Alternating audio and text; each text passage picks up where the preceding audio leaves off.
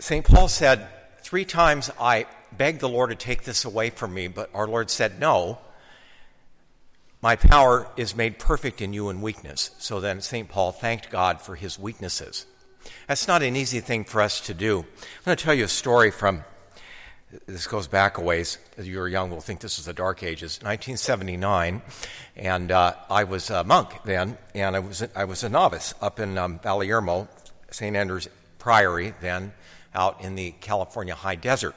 And when you're a novice, whether it's up here, up the road here, or any other place, they tend to want you to stay home that year. It's part of what you have to go through, is to give up the things that you normally would do, whether it's friends or movies or whatever.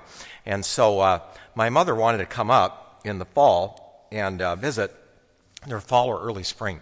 And so she was 4.5 hours away down in East County, San Diego. So the prior, the head of the community, had a brother down in San Diego, so he went down there regularly. He picked her up and brought her up to the monastery, and she was going to stay up in the abbey. There was a place called the Ranch House, very, very nice accommodations for monks' relatives and things. And they went to open the trunk to get her suitcase out and found that the main suitcase was sitting on the bed in San Diego. Picking it up would be a 9-hour drive. What would you do? You'd buy new clothes? You're 50 miles from Fred Meyer. Some pilgrim you are. Can't you accept this deprivation for the love of Christ? Well, my mother decided she was going to live with it, right? So, unfortunately, she only had one set of clothes, but remember, this is the 1970s, right? It was a bright pink pantsuit.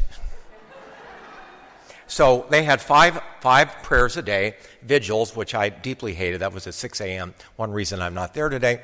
And then they had morning prayer at about 7:30, Mass at noon, evening prayer, night prayer. So she attended 4 of the 5 of those. And she was there a week, and every time she came in the little church, she wore a bright pink pantsuit. And some of the monks began to say, who is this chick with the bright pink pantsuit?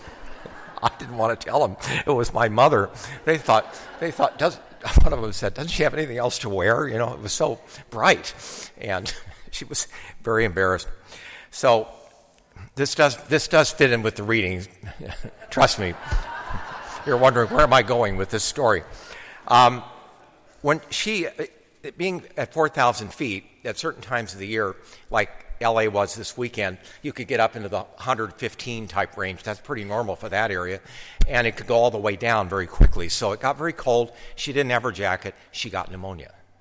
Very bad pneumonia. I felt so bad about this. And it just would not go away. She was living alone, so it was pretty hard down there. And I couldn't come help, you know. I felt so bad about this. They finally x-rayed her because they couldn't get rid of it, right? She had the beginnings of lung cancer. If she hadn't come up there with that bright pink pantsuit, they wouldn't have caught it, and she would have died within the year. As it was, it bought her 4 more years of life. So, my power is made perfect in weakness.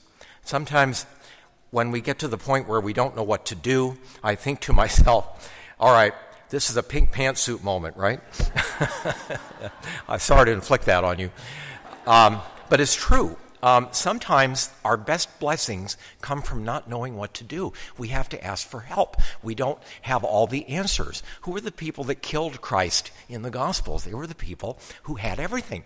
They had no use for his salvation. They were doing just fine. God loves me. I've got everything I want. I've got all the answers, money, power, fame. They don't know their own mortality. They don't need his salvation. You see this today, even. Christ is attracted by weakness. He wants people with sin. He doesn't love the sin, but sinners are attracted to him. People that are ill and infirm. They've got problems at home. We see this throughout the Gospels, of which Mary Magdalene is the quintessential example, with 7 demons. She loved him so much she went to the cross with him. Very few stuck that out, but she loved him for what, in her weakness. The strong ones were spitting on him, right? So our weaknesses attract us to Christ. The problem is we don't want them.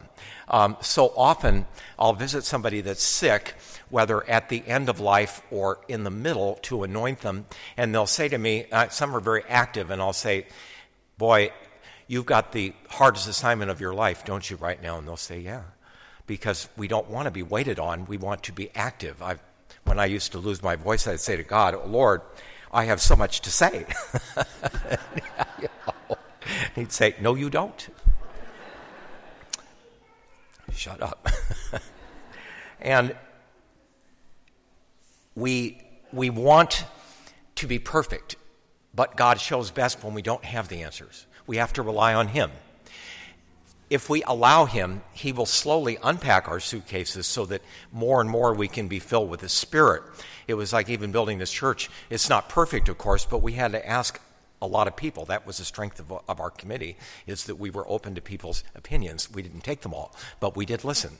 And the more we reach a building of God, the more that we allow the prophets in our lives that God places there to form us and the Spirit to fill us, we can do more good work for God and glorify Him. But in order to be filled, we have to be emptied first. I had the experience of Monday. I had a sick call, which is normally my day off, so I felt very virtuous in doing this, which I would do it and whenever I have to do it. But I came home and I got a flat tire. Man, the whole thing, it ruptured the entire tire. So I ended up, at Les Schwab for a while, and I thought, wow, no good deed ever goes unpunished, But in that lack of mobility there, and they gave me a free tire because it was a road hazard. But you just realize how quickly your life can change, and I gained some insight from that. God doesn't owe me a living. I need to accept what He permits, and that's part of the lesson.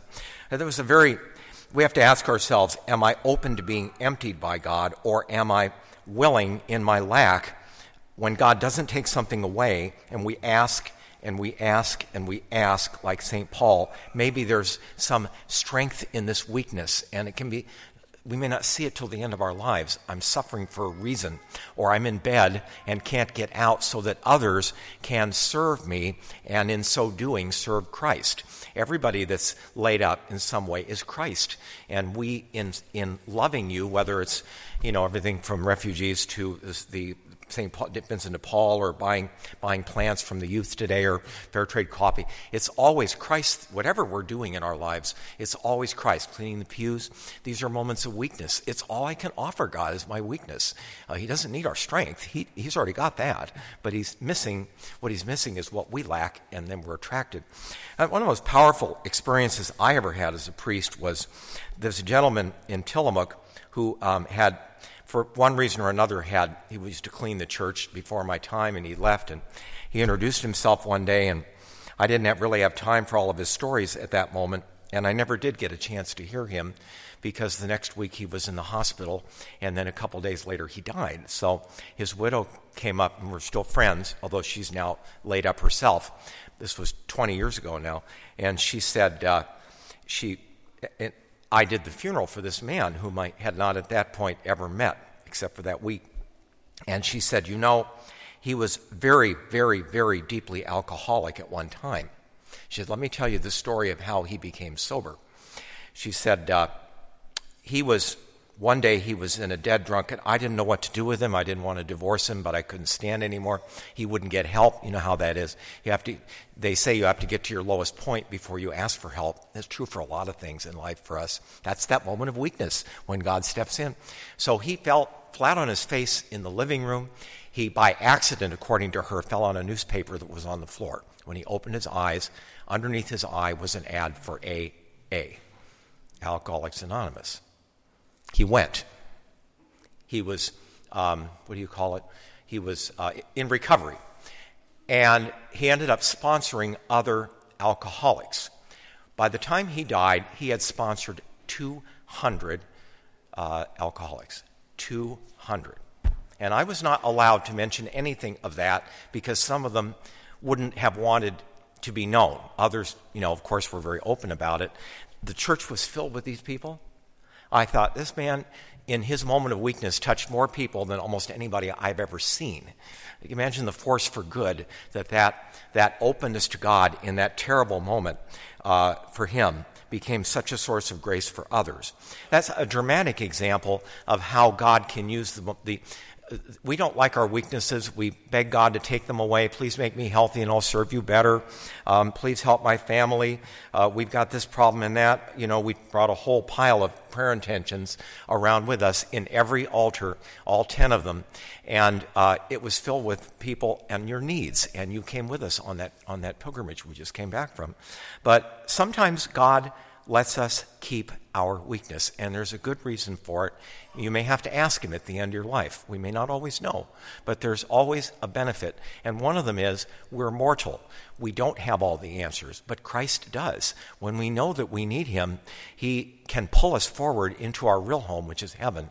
In fact, we come running because we are aware that we can no longer do it ourselves. Those are the greatest graces of our lives, and Christ waits for those moments. He's waiting outside the door until we open it in our desperation, or our lack invites us then to help others who are similarly afflicted like ourselves. Many of you have experienced this, of having gone through something and then gotten involved with others, like my friend of so many years ago who touched so many lives. We pray that, like St. Paul, we're not afraid to keep asking God for what we want, but occasionally we find that the Lord will not answer and won't tell us why. But we can say with St. Paul, our Lord says to us too, I'm not going to take this away from you yet, because my grace will fill your weakness, and in that you will glorify me more than your strength. And so therefore, like St. Paul, we can say, when I am weak, then I am strong. The less I have, the more I depend on him. Even in pink pantsuit moments.